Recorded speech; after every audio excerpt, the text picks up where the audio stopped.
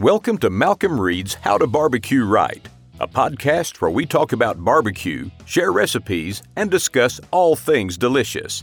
And now, here's your host, Malcolm and Rochelle Reed. Hey, welcome back to the How to Barbecue Right podcast. I'm your host, Malcolm Reed, and today, Miss Southern Shell's not here. We've got another co-host, Mr. Mark Williams. Can I not be lovely and beautiful too? I ain't going into all that. Come on now.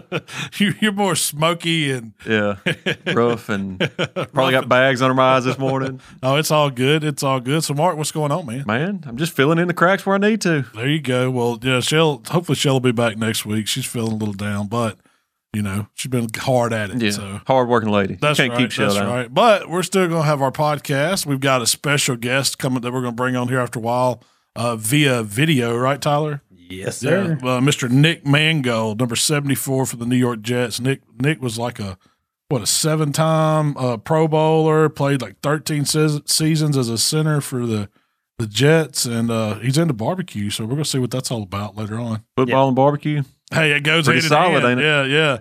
But, I mean, we're going to, talk about our normal stuff. First and foremost, Mark, I wanted to mention our Palmer Home fundraiser. We're going to do that every time we get a chance because, it's for a good cause. So, we've got this little campaign going where we're trying to raise $20,000 to feed one of the Palmer Home houses that they house 8 kids in. And so that's still up and running, and it's on the website. You can go there and donate. You can start your own little campaign, and we're having a contest to see who raises the most money. Mark, we're going to do a class. You're going to be part of that. I'm excited. Yeah. That's going to be a good time. It is going to be fun. We're going to, I think it's like, what do we say, 5 people. They're going to each get to bring a guest. So it'll be a 10-person class only, and just cooking my favorite things to cook, which, we're going to do all the good stuff. And then who knows, we may go to La Siesta tomorrow. Got to get to Tapatías. Malcolm Special. That's right. The Malcolm Special and the margaritas. We're at $6,364. That's great. Hey, yeah, we're almost halfway to our goal. So that's awesome. Moving right along. Yeah.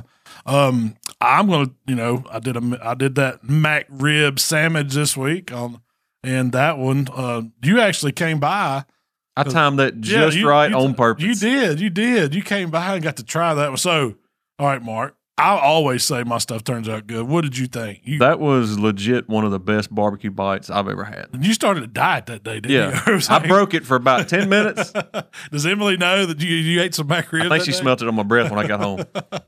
No, it was like, I do it too. When we're doing a YouTube video, I always say, man, that's good. And we're honest about it. Most of the time, everything is pretty good, Yeah. But that was epic. That was its own league of its own. I mean, just... That was a good bite. McDonald's don't compare to that. No. That's what I said. I'd had that idea for a while, and I've seen other people do them. But, at McDonald's, they use like a processed pork patty, and I guarantee you it never hits these smoke or grill. They warm it up. If they'd have that sandwich, they'd have real golden arches. Oh, yeah, they really would. Heck, yeah. They'd have a whole other line of food, wouldn't they? But I took a slab of Compart baby backs and just ran them through the rib process. Seasoned them, wrapped them up. They got tender. The one thing I think helped get those bones out was I scored it a little bit beside each bone. And so when I cooked those ribs, and I didn't probe them, but I just kind of did the bend test. When I felt like they were tender, like they were going to eat them, I just took them out and popped those bones right out. And then surprisingly, they held together pretty well. I mean, I've done it a couple times, just kind of testing out that recipe. I've never had a slab break on me yet, but I think as long as you don't get too aggressive on the front side trimming, and you pull the membrane and make that slit, those bones pop out. So it all really holds itself together. I was impressed how well it looked presented on the board before you cut it. I mean, it was the most beautiful slab of ribs you can imagine. And you'd think it looked weird with no bones, but if you didn't know there was no bones, you would have glanced at it and never known. And just thought it was a rack of ribs laying there. That's what we need to do. Like next time we have a get together, just do like 5 slabs like that, and have all the bones and just start pulling them. And they're like, man, where's the bones? It's boneless hog. That's right, boneless hog. But that sandwich, I mean, I kept it simple: loaf of French bread, drizzled some of my special sauce on it, that 50-50 blend. You can't hardly beat that. No. And then thin onions and pickles like McDonald's does. Put the ribs on there, smothered it more sauce, and cut it up. You couldn't eat that whole sandwich. No. You've done good to eat like one portion. Yeah, like I cut it in 4s, and that's what we ate. I think Michael got one, Shell got one, I got one, you got one. No, don't say I got one. I got a half. You just try to bite. Yeah, that's right. You just try to bite. Just bite. That's right. But I mean, still, you think of it, you're eating at least 2 or 3 ribs worth of meat. Yeah, that's a pretty good portion, And I think I would love to take that and do like another twist on it because people don't realize how good a pickle and onion goes on with good barbecue. Yeah. Like, That's right. There's so much more you could do with that, not a sandwich. That's right. Like what else could you do that would be just them pickle and onion made it though. You need to do one on yours and do the beef rib with the big O sandwich. Like that'd be awesome. That'd be a hoss. Oh, dude, what kind of bread? If you could use like a muffaletta roll that they do because it's kind of that shape. Break your jaw trying to eat it. You'd have to cut it up like a muffaletta kind of. It'd be good. Like I guess you do them boneless short ribs would be a good. I think do the whole plate and then pull those. You can slide those bones right out. That thick. Oh, dude, it'd be awesome. It would be awesome. I wouldn't turn it down. Yeah, if you don't do it, I'm probably going to do it. Got to watch what I say. We work on together. Yeah. We might have to do a collab on that. You need to get some buddies to eat that one with you.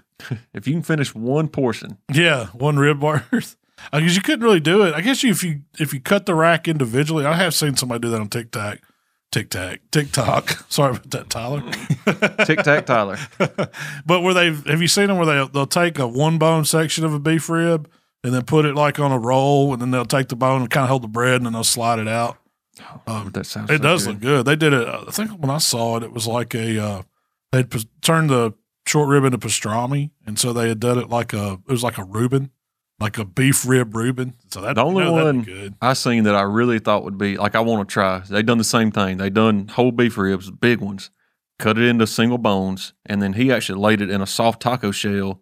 Slid it out, and then where the bone went, all of his fillings went where that bone was. So it was like pico and jalapenos, and they rolled it up. Dude, it looks so good. Yeah, I'm all for that. Anytime we can do something like that, let's do it. That's right. So what have you been up to, Mark? I know you've been doing some videos and trying to get back in swing. We've done the bacon wrap donut video, which got a lot of love, but there was a lot of people upset about that. Why? They said it wasn't supposed to go together. It's them vegans. They're mad. Bacon and donuts? I mean, have you ever had a maple glazed donut? Yeah. Like you can go to the donut shop in town and get bacon on top of the donut. Yeah. Like it's not out of this world crazy. It's breakfast food. Yeah. I think that goes perfect together. But I didn't get to try them. They were good. They were real good. It was, so we done the ones up here at the shop and they were really good. But I kind of done a little bit, like changed it up a little bit because I learned from that one. Like, so that we done the pre-cooked microwave bacon. Yeah. And I love doing that for like stuff you're going to wrap in bacon because it's already cooked. So you don't have to overcook what you wrap. So like we're doing bacon wrapped deer meat. I do that because I'm not worried about trying to get that bacon crispy. It's done. You nail the perfect doneness on the deer meat and it turns out phenomenal. Right. And with the donut hole, I really don't know what a donut would do if you left it on the pit at 250 for 2 hours, So we done the microwave pre-cooked bacon, wrapped it up, drizzled it with a little bit of caramel sauce, hit it with the barbecue rub, and they were excellent. This time, I still got microwave bacon, but I got the kind that you cook. And I popped it in the microwave. Is it pre-cooked a little? No. It's beautiful bacon. Like, it's better look. Like, that bacon, when I opened the box, because I was like, this ain't going to work. Because we done click list. We got the wrong bacon. That's the only reason it worked out this way. It was accident. Yeah, it was accident. So I was like, man, this ain't going to work. So we popped it in the microwave for like 2 minutes, and it got good and greasy and fatty, wrapped it up, and within 30 minutes on the pit, it was perfectly cooked bacon. And we done the same thing, drizzled the caramel sauce, hit it with a little bit of barbecue rub, and it's so good. It's decadent. Yeah, I mean, it's the bacon that way is so tender, like it just melts. Like it melts instantly. And as soon as you put it in your mouth and bite down on it, man, it's a good one bite. Now, I don't want to eat a dozen of them, but for one or two, it's the perfect bite. Yeah, I got to try those. I didn't get to, but I was like, man. Tyler, come up here. You was on the way to try them. And did you not make it either? They were gone before No, man. I came up here. He posted like 45 minutes ago, and I was like, hey, man, I need some donuts. He's like, man, they're gone. We were busy. He pulled up like coming in hot. Like didn't go in the park spot. He pulled up to the tent outside the doors like, you got any bacon wrapped donuts? I'm like, they're out, man. So have you seen the when people do the onion rings where they'll do the bacon? What if you took a whole Krispy Kreme glazed donut and did that with it? Would that work? It'd kill you. It'd work. I'm doing it. I mean, you think it would work? It'd do the exact same? Yeah. You just wrap pieces of bacon? I would do the same, the microwave bacon. Like, to me, like people... It's pliable enough to it's like real bacon. Like, it's nothing fake about it. Everybody's like, that ain't real bacon. It is. It's just, I guess it's somewhat cooked. But like, what I got was raw, it said microwave ready bacon. Yeah. And it was really, really just real symmetrical. Like, every bacon slice looked perfect. And man, you pop it in for a minute, 2 minutes, and it gets it to where it's cooked, but it ain't color. It don't have any color. It looks kind of white. Yeah, you wrap it up, Works out. And then it browns up once you throw it on the grill. Yep. So I did that with those bacon wrapped pickles, but I use just thin bacon, and so it takes them a lot longer to cook. You know, you're going to need at least 30 minutes to get that bacon somewhat, brown. Now, I do regular bacon on the pickles just because I want that bacon grease in that pickle. Oh, it's so good. What'd you think about those, Tyler? We did that on TikTok. We hadn't released it yet. I ate way too many of them. bacon wrap Clausen pickles with the homemade ranch. Man, now hold on. Good. We're going back to the McRib. You need to do the bacon wrap pickle with a thin slice of onion on the pickle, wrap it in bacon, and glaze it. Oh, make that bite and make it like an appetizer. I bet that would be good. Because you get all the good ingredients of that McRib, but the bread. Would you put those on the bread? No. I'm saying take your regular pickles like we done. Yeah. Put you a piece of onion on it, wrap it in bacon. Right. Put your rub on it, cook it till it's done. There you go. Dip it in sauce, the 50-50 mix, put it back on, glaze it, and then you got a glazed bacon wrap pickle with the onion. That's taking it to another level. Keto friendly. It is. It would. I guess it would be. Well, I mean, you got the sauce. You got your pork. The sauce wouldn't be. Thin sliced onion, pickles. Yeah. You could do that. Definitely do it on a kebab. Do a whole kebab of bacon and pickles. So you also did those big monster pork chops. I did. I got to finish that video this morning. Should go live here in a couple hours. That was back first part of the year, I guess. I ordered a bone-in pork loin from the butcher shop, and little did I know, I got literally the whole backbone. So I mean, it had the tenderloin side on it, had the big pork loin side. And then you just split the spine, basically. Yeah, I mean it was all intact. Like you would have to have a butcher cut it. So that's what we did. So I carried it, had it cut to like 2 inch thick. You had it cut, or you? No, we cut it. We had it with your saw. I cut it, but I told everybody in the video, hey, make sure to reach out. Not everybody's gonna have a meat saw. That's right. So hey, reach out to your butcher, tell him you want these cut. Yeah, you can get a thick cut pork chop. That's right. And we cut them down, and it was like 2 bones, or it was yeah, it would be 2, maybe 2.5 bones. Some of them I couldn't tell, so I split. Super thick. Oh, it was 2 of them. So I carried the leftovers to Daddy, and it was in a stack of aluminum foil like this. And he's like, "Dang, how many pork chops is that?" I was like, 2. So it's a half a pork loin. Him and my grandmother ate 1 pork chop. But no, I love a pork chop, and I love a big. You can't beat it. Yeah, so I love a big porterhouse chops. Yeah, because you had the tenderloin and the loin. It was a T-bone, just like a T-bone, yeah. And man, it was good. So. We just hit them with a little bit of spicy sausage seasoning, got some heat and got some savory notes on it, and then come back with a little barbecue rub, cooked them about 135, 140, glazed them, let them carry over to 145, pulled them off, and they were good. It was and I left all the fat cap on it, so you had that good crispy fat. How long did they cook? About 2 hours. Oh, so that's a pretty good cook. Yeah. I ran it about 250, 275, on a stick burner, got some good smoke on them, and right at the end, I bumped the heat up to where it kind of caramelized that fat a little bit better. And Emily, I liked it. It was a really good chop. Emily loved it. She set the camera down. She's like, I want to try it. I got her bite. She sat there and ate the whole tenderloin side on one. Yeah. And she's like, that's one of the best chops I've ever had. But I mean, with the thicker chop, you got so much more room for error. You're gonna dry. If you dry one of them out, you've done something. And man, it was just packed full of moisture, and it's perfect medium. Medium rare. That's where people go wrong with chops. They want to overcook them. I mean, if you take them over 145, you're done. Yeah. If it breaks 150, I like cooking them about 135 to 140 and letting them carry over to where they're right there at that 145 mark, and then they're perfect. So when we still got plenty of juice in them. When we cooked the World Championship in Fort Worth that year, and they done the pork chop. Yeah, Emily won it. That's right. We pulled all them chops off 135. And I got third and she got first. And I think a lot of it, people are still trying to take it to 165. Yeah. And I mean, if you want to, go for it. But I'm going to tell you that 140 is so much better. Yeah, I think so too. So talking about stick burners, we've been doing a lot of Memphis MMA practicing. A ton. I talked about it some on the podcast already, but how many ribs? We've got to where we're cooking a case at a time. So it's about 18 in a case. racks on Big Hoss. This weekend will be the third practice with 18. With 18? Yeah. And I've cooked probably 10 practices with 6 and 9, half cases and split cases up. And I think we about got it down. So what's your big takeaway from doing all the practice? I mean, people say, why are y'all cooking so many ribs? Getting ready for Memphis. For one, it's the World Championship.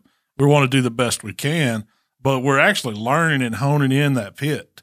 I've learned more So swine life doesn't compete near as much as they used to. 2015, 2016, 17, we were out every weekend just like. I've learned more in the last 3 weeks than I learned in all those years competing, hands down. Cooking ribs. Yeah. And I think a lot of it is, my biggest thing is I want zero guesswork morning of. When we're on the river, I want it to be perfect. I don't want, if we get beat, we get beat. That's fine. But I don't want it to be because of us or me or nothing else. I want to know for a fact what that recipe's going to do. Yeah. But texture. I mean, each time we've cooked, we started out with pretty good texture. The last time we cooked it, we had a really good texture. We've learned it's from being consistent, knowing how to run that pit, where to keep those temps, when to bump it up when we're going in the pit, when to let it roll when we get them wrapped. That's the biggest thing to me. Even probing. I've never in my life, in my whole cooking career, put a probe in a slab of ribs and watch what it done. I've always said the ribs are so thin, it don't matter. We're going to get them there. You can watch them. As we started doing just like that and dialing them in, even from the point to where we first put them on the grill, when we wrap them, we've been working on the temperatures and, different, I would say brands of ribs cook a little bit different. And that's what we've noticed. A lot of it has to do with the thickness, with the fat content of when they're letting go of that moisture and start breaking down. But once we get them wrapped and we have those probes in them, most of them dial out within about the same amount of time, and they hit that even plateau where they all catch up, and then they creep up, and then that's kind of where I'm not going to tell everybody where we've started stopping them, but for what's working for us has been, it's been pretty daggum solid. Yeah, and it's the been flavor consistent. part. To me, the flavor part's the easy part on cooking ribs. Yeah, because everybody has as long as you got salt, sweet, spice, it's appetizing. That's right, and it's nothing just outshines the other to me. But that texture is the most important thing. And to me, and I mean, you especially see it like in steak content stuff, texture affects flavor. Oh, yeah. Hands down.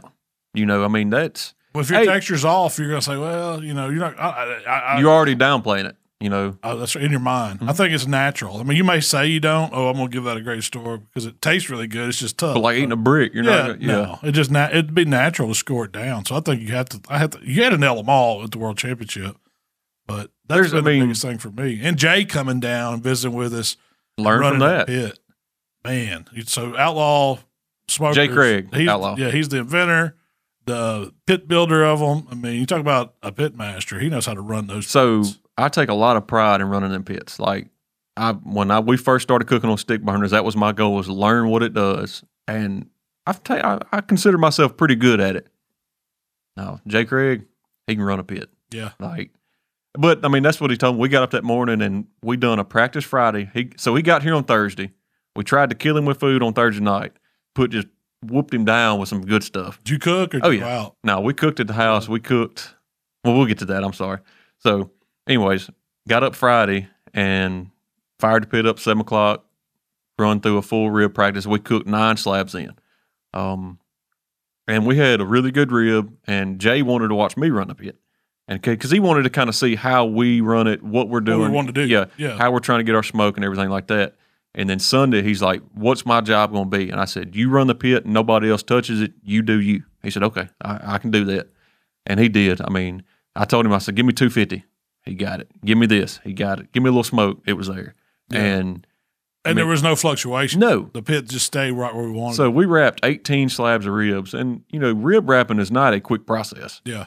That pit never moved off 275. The whole time, it never fluctuated, never dropped. I mean, the pit stayed there. And I think that was a lot of it right there. I was impressed by that. One thing I was learning was he brought different size splits to put on at different times to really control it. When he was watching, he stayed with that pit to know what it did. He didn't leave it. And then he would say, okay, we need one that's, needs to be 2 inches wide this time, or we just got a piece of one now that it's all it needs to keep it going. But the fire was consistent the whole time. So and it wasn't fighting it. It was just doing what he knew what to do at the right time too. No, it was perfect. And I told him, come Memphis in May, you do exactly that. Because he's going to come back with us and hang out with us. He said he's bringing a director chair and he's sitting right there at that pit and he ain't moving. I said, that's what I need. That's what we need. Yeah. But no, he had a good visit. I enjoyed it. That's the first time I ever met him in person. I talked to him on the phone a few times, but that was a great practice weekend. Yeah, it was. So I got some more in us before load in. I got picking up a case this afternoon. We'll do a practice again Saturday. And then I've got comp parts to practice with. We've got, I think we compare them to just some other brands we've tried.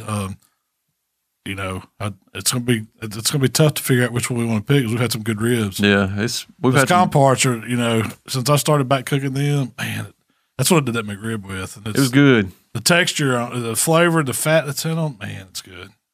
So good rib.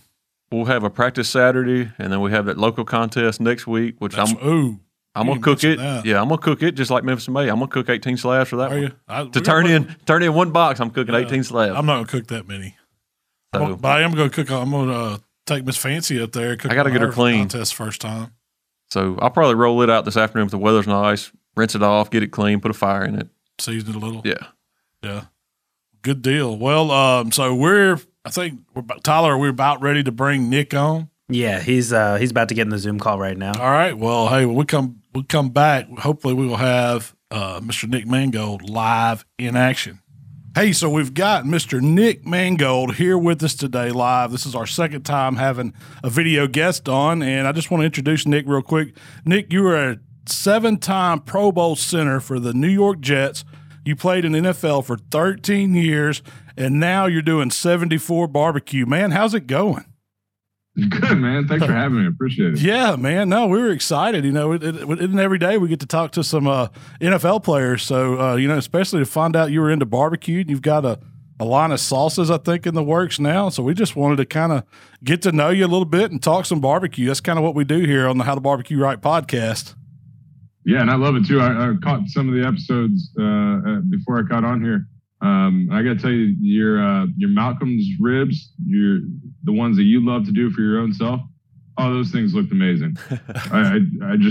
You killed me. Like all I wanted was ribs yesterday, and it just destroyed me. Hey, man, there's nothing wrong with that. Nothing wrong with that. So for the folks that don't know you, give us a little of your story, how you got into barbecue, man.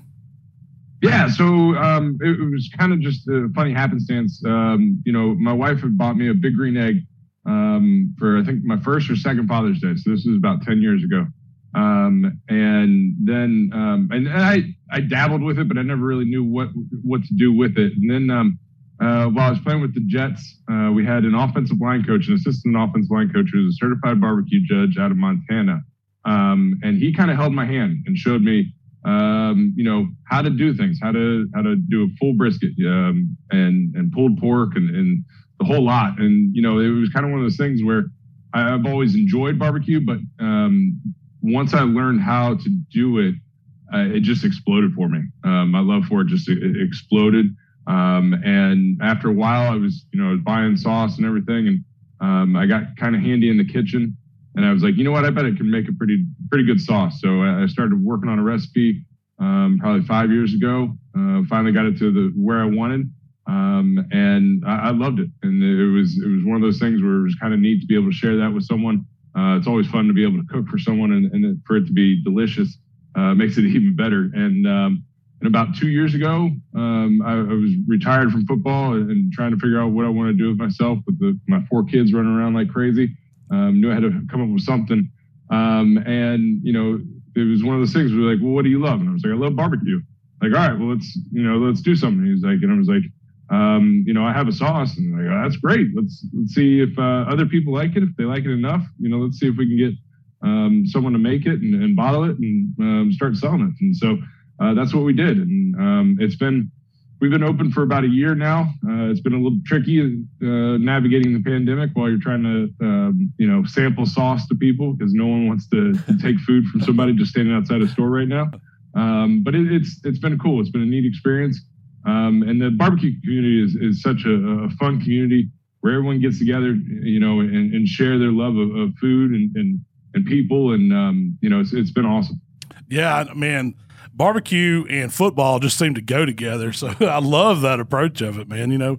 We do a lot of tailgating and, a lot of friends coming over and watching the game, cooking for our fantasy teams and all that. And then, in the South, football's life here too. So it incorporates well. What style would you say that's your favorite style of barbecue? Here we're in the Memphis region. So we're about, I guess, 15 miles from Memphis, so that's heavily influenced us here. But do you have a favorite style? I know, are you still living in Jersey, I guess?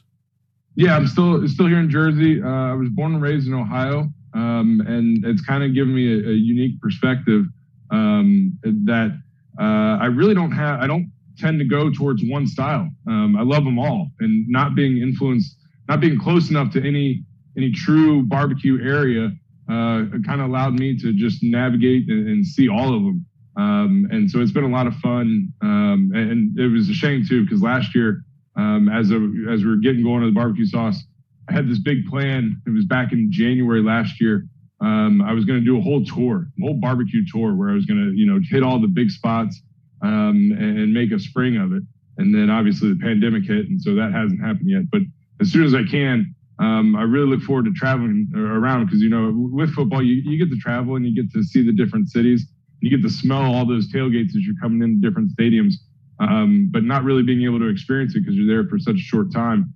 I needed to do it on my own terms. And so hopefully I'll be able to get down and get around and really dive into some of the amazing spots that I just haven't been able to hit yet. Man, I tell you what, if you ever get down here to the Memphis area, man, me and Mark can show you some of our favorite places, give you a taste of what the style's like. Any good food, I'm down for. I'll definitely hit you up. No worries. So, going back to your sauces, I know you've developed two on the market right now. Do you want to tell us kind of a little bit about each one of them and what kind of flavors you have going on?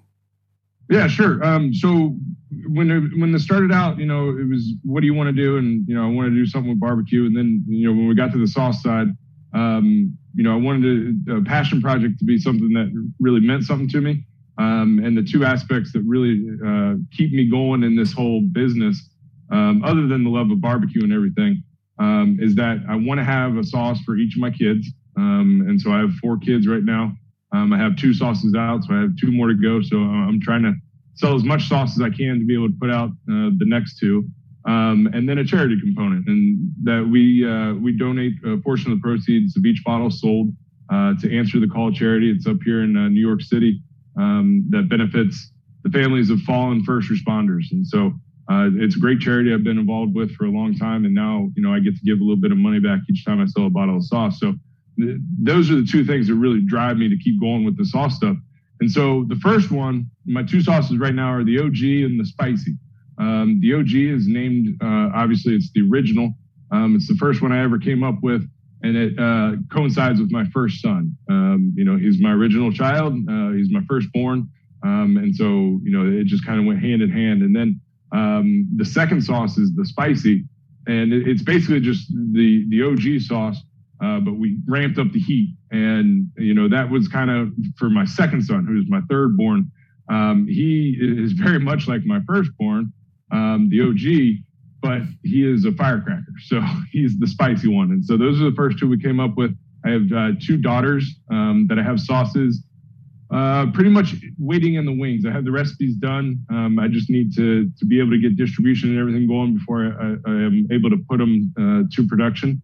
So I'm really excited about that. And it's kind of, I was talking to somebody, one of my friends down in Houston, and he was asking me, he's like, all right, well, what kind of style is your sauce?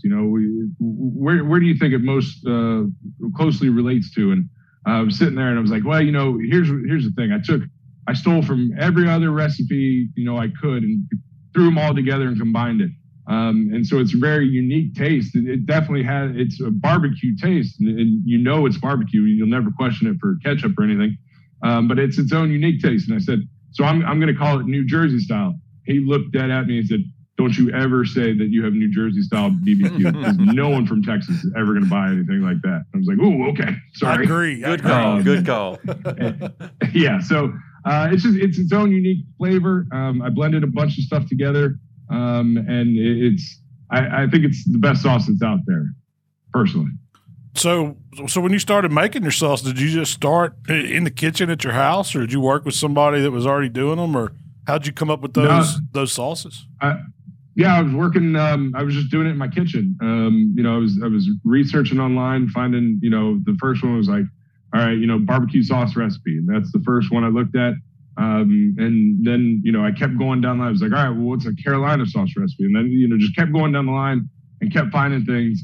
And finally, one that the offensive line coach that really got me into barbecue, he always leans back to Meyer and Mixon. And so I was looking at some of his sauce recipes, and So it was just taking, little pieces from each one and kind of combining them together to make my own.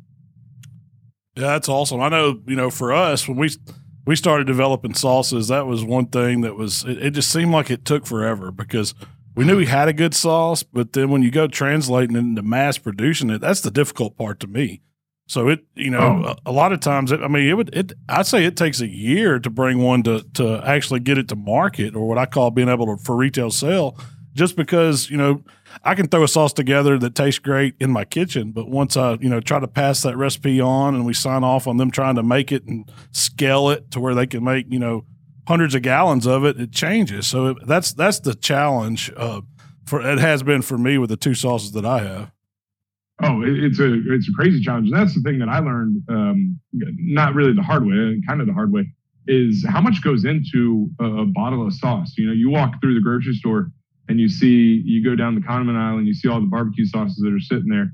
You look at all the different bottles and everything, and the amount of time and effort that goes into each individual bottle that's being sold there, between the bottle shape, the label design, logo design, the nutritional information, the ingredient list. Like it's crazy just for the bottle. But then you're right, on the sauce side itself, being able to scale it up. That's where we hit the first manufacturer that we had did a heck of a job. And it took us from when we started to get production, we were just a little under a year where we were ready to go to shelves. But now, we've been very fortunate that we've kind of, ramped up in sales and everything. So we had to find a new manufacturer because the old one wasn't able to keep up with us. And so it's like we're starting all over, and trying to, get that, make sure, they have the recipes, but making sure that they taste right as they scale them up, is a shocking thing, because it seems like it'd be so easy. Well, you just multiply everything by 5 and bam, you got yourself a big batch, but it doesn't seem to work that way. Never does. Yeah, it never does. That was my big thing, is it made sense. Like if I'm putting so much, brown sugar in something, that I ought to be able to just multiply. Well, it don't work like that. I mean, those flavors do something different when you go to mass scaling them. I made that That's mistake. crazy. So when me and my wife got married, we were going to give as wedding gifts, little jars of sauce. And we made it for, 2 or 3 gallons. We never made it for 10 gallons. So we made it, pulled it all out. My brother helped me make it. Actually, Jamie made 90% of it, but got done and he brought it to me and he hadn't tasted it. I tasted it. I said, Jamie, this ain't even close. He's like, I followed the recipe to the T. I'm like, you may have, but it ain't right. Yeah, it just don't scale. Go back to scratch. Yeah.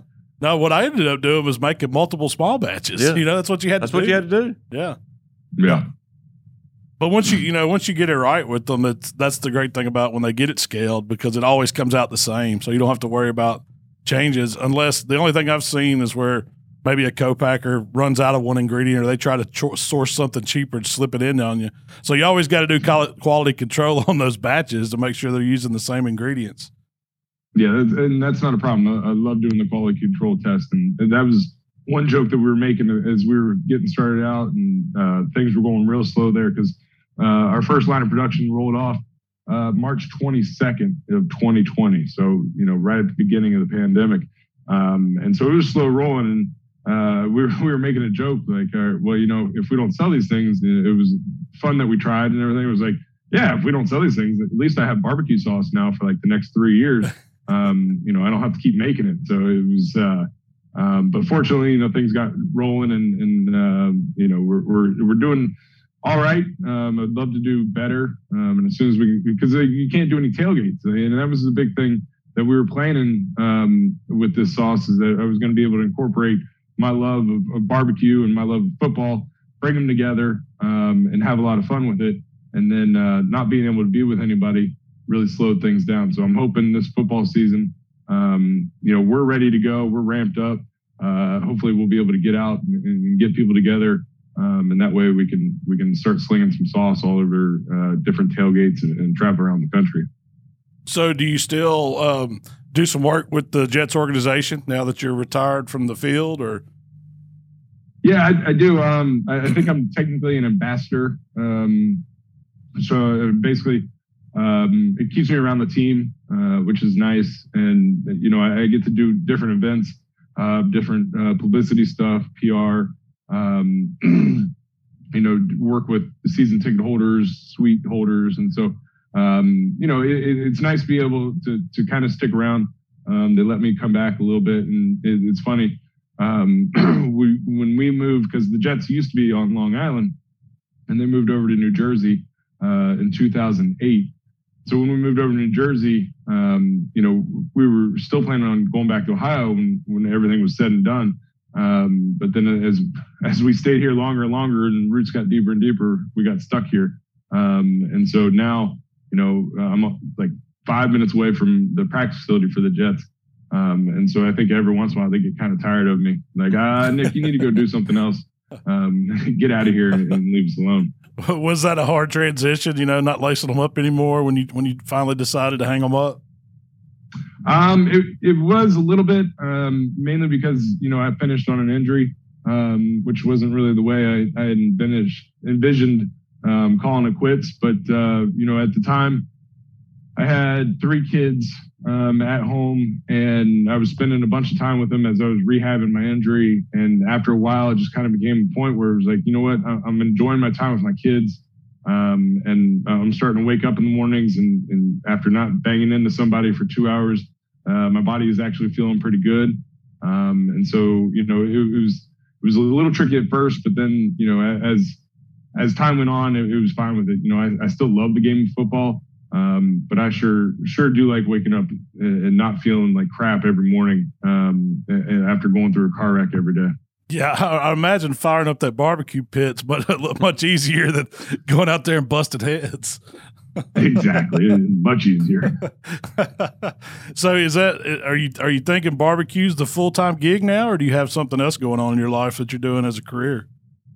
No, I'm hoping barbecue is. It's been I've been able to do a bunch of food. Like at least barbecue and food seem to be what I like. It's been like I said, I got pretty good in the kitchen, helping out around the house. When my first son was born, I was looking for a way to help out, and I didn't really want to do any cleaning, so I figured I'd help out cooking, and just kind of fell in love with it. It was very football is very regimented, and all right, you need to go this way at this time and put your feet here, put your hands here, and do everything by the books, where cooking is much more, all right, a little dab of this, a little dab of that, and let's see if it tastes good. If it doesn't, try again.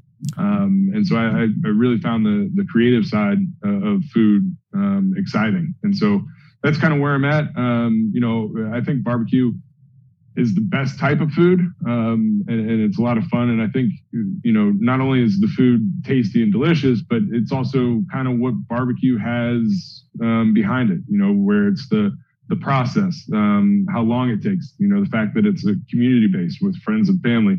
Anytime you do barbecue, you're not doing it small. So you got to have a lot of people over to enjoy it. And that's something that appeals to me, being able to share, whatever you smoke that day, with a bunch of people and have a good time. It's something that I think is a special style of cooking. That's always what I've said that I love about it too. It's that communal aspect of it where, you're spending all this time working on something, but then you're sharing it with people. And whether it's friends, family, the community, that's what makes barbecue great, is that everybody comes together. And usually, the attitudes get hung up when you're at a barbecue. You don't have too much trouble. Everybody's friendly, loving it, eating some good food. Unless the barbecue sucks. Yeah, unless it sucks, I guess.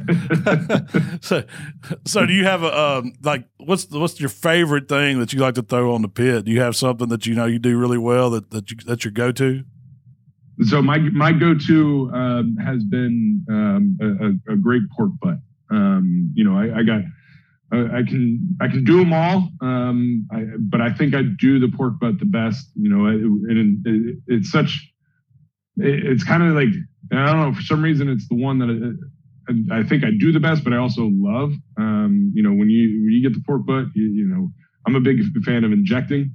So injecting it the night before. Going through the whole process of the rub, of the smoke. And then, when you're able just to pull that bone and it just slips right out and everything just kind of falls apart and has that juiciness, the flavor of it, that smoky flavor. And it's so versatile too. That's what I also like about it when sharing it, because I see people, they'll eat just the pulled pork. They'll eat it as a slider. if you have leftovers, now you have do a nice little pulled pork fried rice. There's so much you can do with it. And so I think pulled pork is definitely my go-to. Yeah, I'd like to see those number 74 barbecue nachos. I bet you could throw down on some of those. That sounds like some good tailgate stadium food.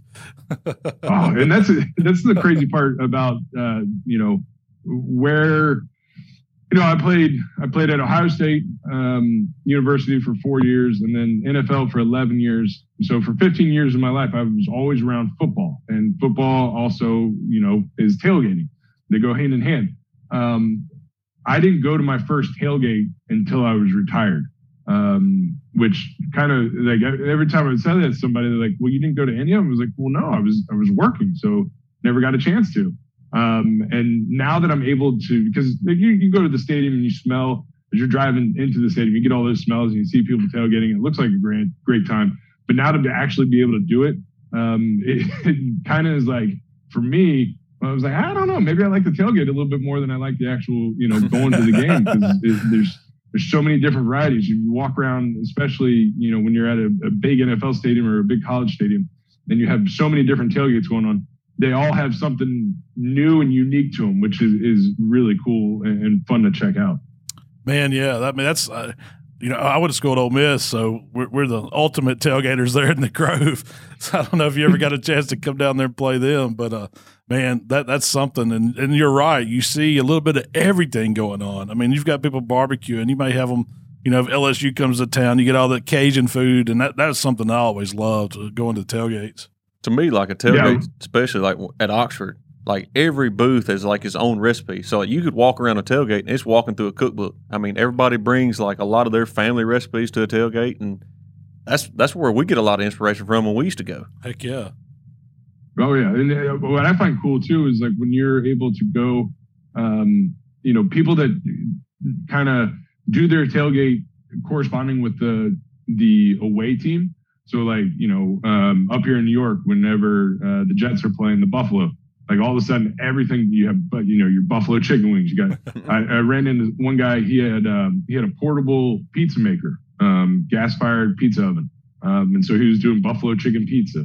And so I think that's pretty cool. Like when people theme it up for the away team, and it adds that little different dynamic of, well, I would have never expected to get Buffalo chicken pizza at a barbecue, or at a tailgate, because you don't expect it. Yeah, hey, if you've never thrown any of that pulled pork on a pizza, man, you're missing out. You got to try that. Well, that's a good idea. Ooh, I haven't done that yet. I've used it in everything else. They got a good pulled pork hash in the morning too. Can't beat it. That's right. So besides the big green egg, do you have any other pits on the back porch where you're doing your cooking? No, I got, we have an outdoor pizza oven, which is a lot of fun. And I have a regular old gas Weber. And then my big green egg. I'm really trying to get my wife to let me put in a big side box smoker. I borrowed one once and used it, and it was an amazing experience. And it's such a different way to go about it than the big green egg. And it was a lot of fun. But for the time being, my wife says I have too many toys as it is, and that it may be down the line. So fingers crossed. Yeah, we get that too. You just sneak them in. Nobody looks. That's right. Stick them in. Give them a nice gift. And throw some dust on it. That's been there forever. I got that last year. You didn't know this was back here? It's been here this whole time. No, so you got to get them cooking on it too, showing them how easy it is, and it doesn't mess up your kitchen to be cooking outside. That's my selling point. We can just go outside and throw it on the grill, have some wine or a few beers or something, and it's our time. Relaxing. That's right. It's our time. It's our time out here in the smoke. I think my route has been, I've noticed I need to try to get, if I'm bringing my kids into it. So it's like, well, no, I think our son wants to get a side box smoker. He wants to start doing it because he's been doing a little bit on the grill and the big green egg. So maybe if I can get him to be like, I want it. Because she'll give in to him. She won't give in to me. There you go. And, that's an important thing to me, bringing up the young ones and showing them, how to barbecue. I mean, I know I've done it with my son, and he gets really into it, and even doing some of the competition stuff, but it's teaching them something that's a skill they'll have for life. Yeah. I mean, and then they can share with other people. So I think that's important, getting kids involved. Oh, definitely. It's an experience that I wish I would have had. My family wasn't big into barbecue and cooking all that much, but being able to share it with my kids, is something that is special. I think I have a picture of all of my kids when they're right about 1 year, just gnawing on a rib bone. And it's something like for some reason I took it with my first son, and then every other one, like if I could just get them started on ribs, and meat on a bone. And so now, they all love ribs. And so I think I'm getting them slowly coming in. I think I'm still waiting to see my youngest daughter. She'll be 3 in September. So we're still waiting on her to try to see where she is in the personality, but I'm hoping that she's going to be the daddy's girl that really likes to be around the grill. Since she'll be the one with me the longest, since all the other kids will grow up and leave me quick. I'm hoping to get her into the BBQ world. Just to have a little buddy out there, Oh man, yeah, you can't beat it. That's for sure. So you mentioned earlier you like injections. Do you have any other plans for making some, maybe your own line of injections or rubs or anything like that? Oh, definitely. That's kind of one of those things where I would love to put all this together and come up with a whole line, whole big umbrella of things. It's been slow going a little bit. I have a couple of rubs that I like to use myself that I mix up. It would be great to be able to put those under the label too. The new manufacturer that we found is able to do dry stuff as well. So, hopefully down the line, 74 BBQ is going to have, we'll have the sauces, the rubs, everything that anybody would want to complete their barbecue. Man, that's exciting too. I know, when we first started developing our stuff, I mean, you don't really know if people are going to like it. You hope they do. You really hope they do. But it's a lot of fun just going through and testing out and developing new flavors and spreading them out to people and getting them to try them and give you feedback. That was what it was, exciting to me for a lot of it. I think the hardest part is everybody you give it to try is usually a friend or somebody you're close with. And they're scared to death they're going to hurt your feelings. I'm like, no, I'm finna spend some money. I want you to be honest. Is it good or is it not? What do you like? That's right. So finding a good crowd. That was my big fear when we were starting this whole process out. And I said, I make my own sauce. And my partner was like, well, is it any good? And I was like, I love it. And my wife loves it. And anyone I've served it to seems to enjoy it. But then he was like, well, yeah, but have you ever given it to somebody and not told them what it was and just see their reaction? I was like, no. He goes, well, of course, you idiot. They're sitting right in front of you. They're going to tell you it tastes good. They're not going to tell you it's terrible right in front of your face. I was like, oh, crap. All right. So he was like, make me up a batch and I'll take it around and blind taste test with other people and we'll get some real feedback on it. And I was like, that's a good point because when you're sitting at a barbecue and you got all your friends and family around, it might not be like, I know I like it. So I know it's at least, you can at least eat it. But if someone's looking at me and like, oh yeah, this thing's good, Nick. Yeah, keep serving it up for me. And like, oh shoot. So it's one of those things where it's like, oh crap, maybe it isn't good. So do you have a favorite? Now I know Jersey's not known for barbecue, but do you have a favorite spot up there where that you would go if you're not going to eat your own cooking? Yeah, we have a couple of spots, and it is difficult here in the Garden State. We're not known for our barbecue, but we have one local spot here in town that does a fantastic job. They're a small company. They started out doing mainly catering, but then have switched over and now have a little restaurant, and they do some really good barbecue. And it's fun. They do a bunch of community stuff too. They've hosted a couple of barbecue competitions, and it's been fun seeing them grow because we don't have a lot of really good barbecue around here. So if there is a spot, it seems to grow quickly, and they do a great job. Yeah, well, I know you've met a couple of my friends up there at the block party because I mentioned to my buddy, the Barbecue Ninja, that you were going to be on the podcast this week. And he said, man, you ain't gonna believe this. I got a picture with Nick. He was hanging out at the block party there in the Big Apple. So that was cool. Mm-hmm. I said, well, that's a small world. He's going to be on the podcast.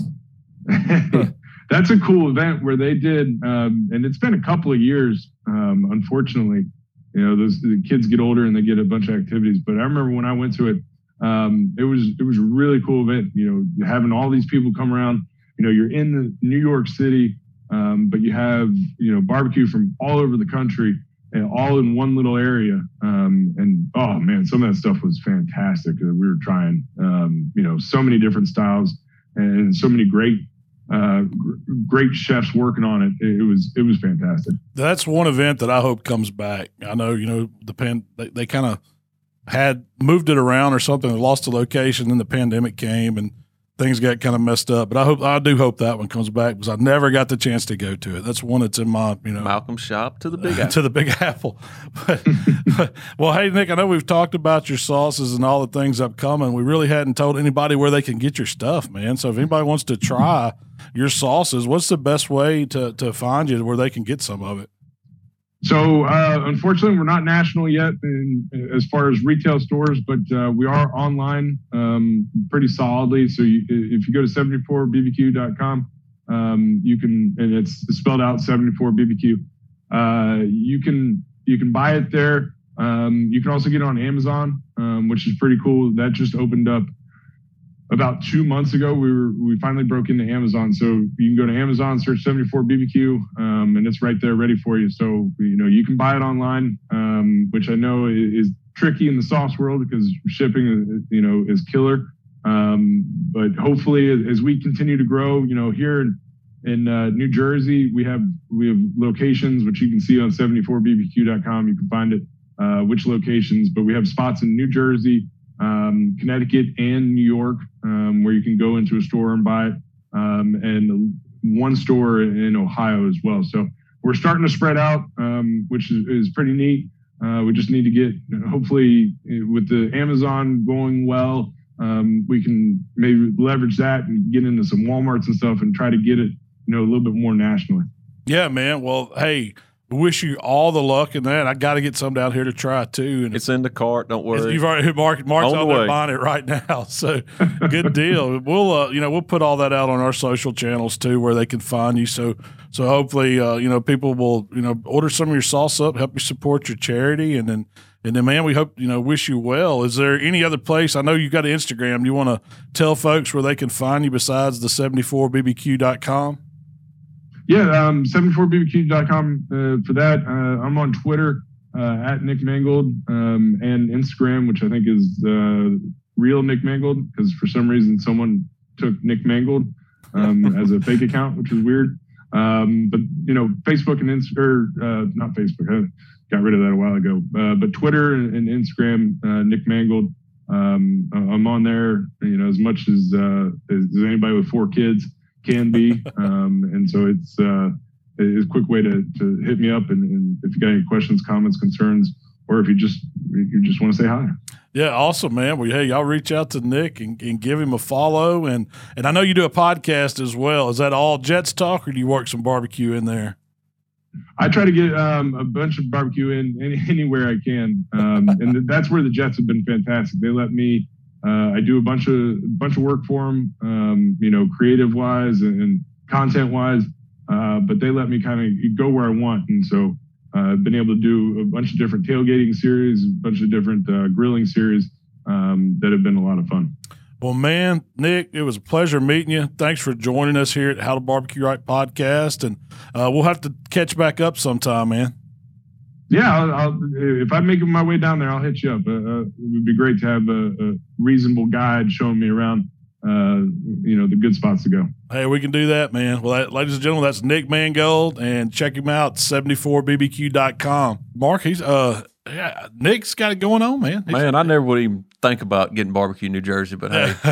That's right. Hey, I mean, it just goes to show you barbecue is everywhere. Yeah.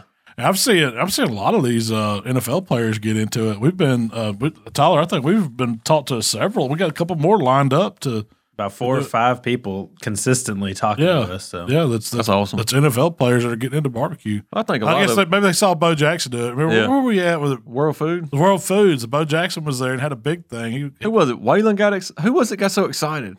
Somebody was like pumped, and I can't remember if it was you, Waylon, or Jay. Waylon. It's probably Waylon. I don't know. I've never been I mean, Bo Jackson's great. You know, he's an Auburn guy.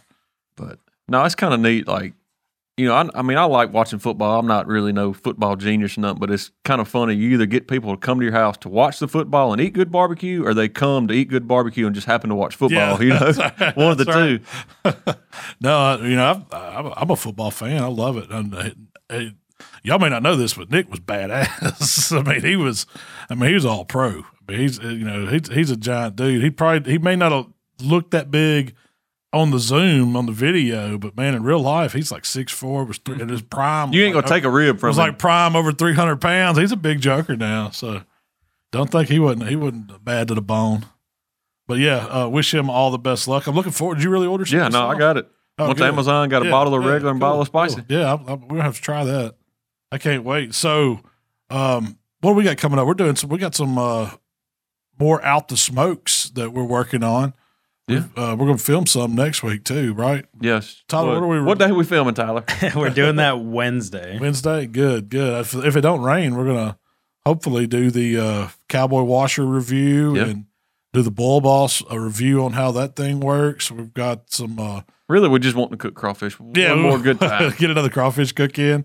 We got some other ideas. We need to show people how we do like just a regular old maintenance on our pellet grills, like stuff you should be doing after you do a couple cooks. Yeah. Just vacuuming them out, cleaning out the grease, all that stuff. Can I bring mine up here and let you do it? That's what we're going to do. I'm counting on you this one, Mark. You're going to point. Yeah. Oh, bird dog. But, and then we'll probably, I kind of had the idea, let's calibrate some thermometers because I always need to know if the thermometers are good. I mean, that's a big thing. You know, people, if you watch a lot of these like Facebook pages and stuff like that, guys like, well, my ribs took 2 hours longer this time, or vice versa. Or my grill's cooking way hotter than it should. I tempt them. It's this. Yeah, especially on a pellet grill. Like you let soot build up on that probe. Oh yeah, you don't realize. I need to clean that probe off, especially on a pellet grill, because you need to take it. I'm talking about like take sandpaper and just scuff keep it up. it clean. You got to keep it clean. That really soot builds up. I mean, it's affecting what it's truly reading. It's just like insulation, And it's never bad to put something in there and test them. No. I don't know if you can calibrate those, but they can go bad. So it's always good to know your equipment. So I kind of thought we might do that and out the smoke. We've also got that rib practice you talked about coming up. We're going to work on that a couple of times. We've got load in for Memphis in May. May the 2 weeks 8th, I think. So that's not far off. Not far off at all. The next 4 weeks going to be busy. Yeah, super busy. But that's it's fixing to get exciting. I'm ready to cook. May is barbecue month. We're doing our Malcolm and May promotion, right, Tyler? We've got a live stream coming up next week. We've got who's going to be on that live stream, Malcolm? That was going to be the barbecue ninja. Craig. He's coming in. Craig Verhaga. He's coming back to do the live stream. So we're going to drink probably some Miller Lights and I don't know. We might have to bring margarita. It's getting close to Cinco de Mayo. Man, there's a lot of great stuff happens in May. We got a margarita contest. Month, Cinco de Mayo. We got a margarita contest at the office. Test that margarita recipe. Yeah, we've got Memphis in May. I'm going back to Jamaica at the end of the month. It's just May is shaping up. Looking pretty good. Yeah, it's my birthday's in May. The month of George. It's the month of Malcolm. That's what it's going to be. But I'm excited. It'll be a lot of fun. We're going to keep doing some podcasts. Hopefully, Shell will be back next week. Oh yeah. I have missed her today, Mark. I mean you're great and all, but I ain't playing footsie with you under the table or nothing like that. Right. So I ain't got anybody to reel me back in. I can't look at you and smile and say, "Oh, Mal." But Tyler, is there anything else that we had on the list that we need to talk about that we have missed or overlooked? I think that's about it, man. Can you tell me where they can find you? Yeah, you can find. Can you do this? You how to BBQ Right on Facebook, Instagram, Twitter, and TikTok. We've got an app. If you don't know about the app, it's on the Apple Store and on the Google Play Store. It's How to Barbecue Right, and it's going to give you a link to all the stuff we're putting out. You can get the videos on there, get the blog post, you can get to listen to the podcast, and you can get to the shop if there's anything you need. And and you can find Shell at Miss Southern Shell at Instagram. Where can they find you at, Mark? There we go. You can find us at Swine Like BBQ on YouTube, Facebook, and Instagram. Twitter, not so much, but And we do have a TikTok. We hadn't done anything yet, but it's on the way. Okay. Might have to bust out old barbecue Boomhauer on. Boomhauer barbecue on TikTok. Give me a little sample of what that's going to sound like. I can't turn that loose yet. Top secret. Yeah, top secret. Well, that's about it. We appreciate y'all hanging out with us today, and we're gone.